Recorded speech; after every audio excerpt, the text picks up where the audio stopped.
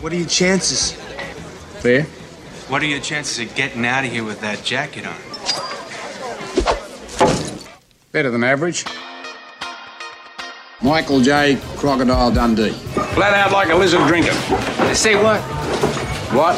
Shoot the dopey bastard! What? Oh, two fleas arguing over who owns the dog they live on. That's not a knife. That's a knife. Hello, I'm journalist Frances Whiting, and this is the Evening Viewers with Paul Hogan podcast, celebrating the release of Paul Hogan's autobiography, which is called The Tap Dancing Knife Thrower. It's a cracker of a read about the extraordinary life of someone who sees himself as a very ordinary bloke. You'll find exclusive Paul Hogan stories, interviews, and the first extracts from his new book, rolling out this month in papers and online in titles like The Sunday Mail, The Sunday Telegraph, and The Sunday Herald Sun. In this series, you'll hear Hogs and some of his closest friends, people like Delvine Delaney, Crocodile Dundee director Peter Feynman, and comedian Shane Jacobson, chatting about everything from his early years as a rigger on the Harbour Bridge, the real-life inspirations behind some of our favourite characters like Luigi the Unbelievable and Leo Wanker, why Linda Kowalski nearly fled the outback, his fight with the Australian Tax Office, and, in this short introductory episode, how Hogs, now living in lockdown in LA, really, really wants to come home.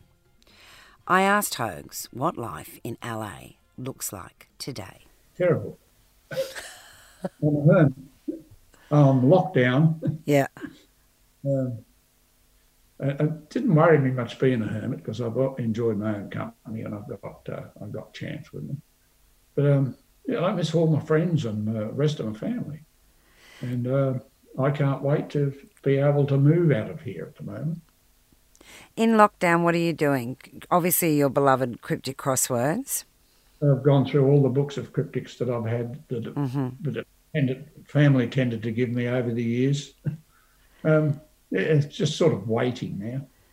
It's not so. I find it's a lot tougher on Chance because he's at the social age and he wants to do his concerts, and his bandmates come around and they're all sort of down in the mouth because they can't do the gigs.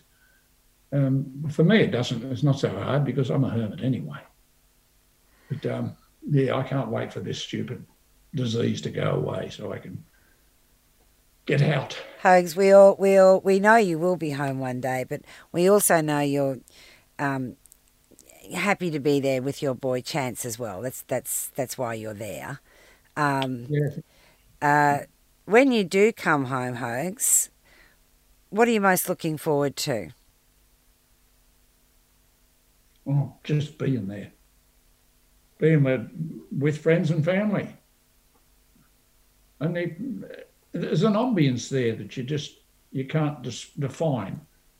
There's just a feeling that you have that I get back in Oz that I can't get anywhere else. I'm here like out of paternal duty because my kid he's an American. He's a Yozzie, Yank Aussie. But he went to school here. His friends are here. His band is here, and it's sort of like otherwise I'd pack up and move tomorrow. But once this thing is over, and once he's settled himself and can handle it, then I'm out of here in a flash. If he'd come with me, I'd be out of here tomorrow. Hogs, you do see yourself as an ordinary bloke, but at any point during the craziness of Dundee, did it go to your head? I know that I've had, I'm so lucky I've had a very extraordinary life. It's not a normal sort of life. It's sort of like I've just stumbled into all sorts of extraordinary circumstances and things have happened around me and I've gone along with them. When I sit back and read, I thought, geez, you're lucky. What a life you've had. And never complain about it because, as I've said, if I complained about it, a giant hand should come down out of the sky, might be Charlton Heston, and smack me down, and say, what do you want out of life? You've had such a full, interesting, extraordinary life. It's sort of like, shut up and enjoy it. So it was sort of nice to look at that and think, oh, yeah, it's sort of, just remember all the good times. But I do that anyway. It's sort of, I'm sort of happy to be alive. Wake up in the morning and sort of, I'm not happy to be here and it's a heat wave and normal things annoy me, but, it's sort of overall, I won the lottery. In our next episode of Evening Viewers with Paul Hogan, join Hogs, Strop, Rosie the Barmaid, Sergeant Donger, Leo Wanker, Arthur Dunger and Nigel Lovelace as Paul Hogan, Delvine Delaney and Peter Feynman, the director of both The Paul Hogan Show and Crocodile Dundee, tell us the stories behind the scenes.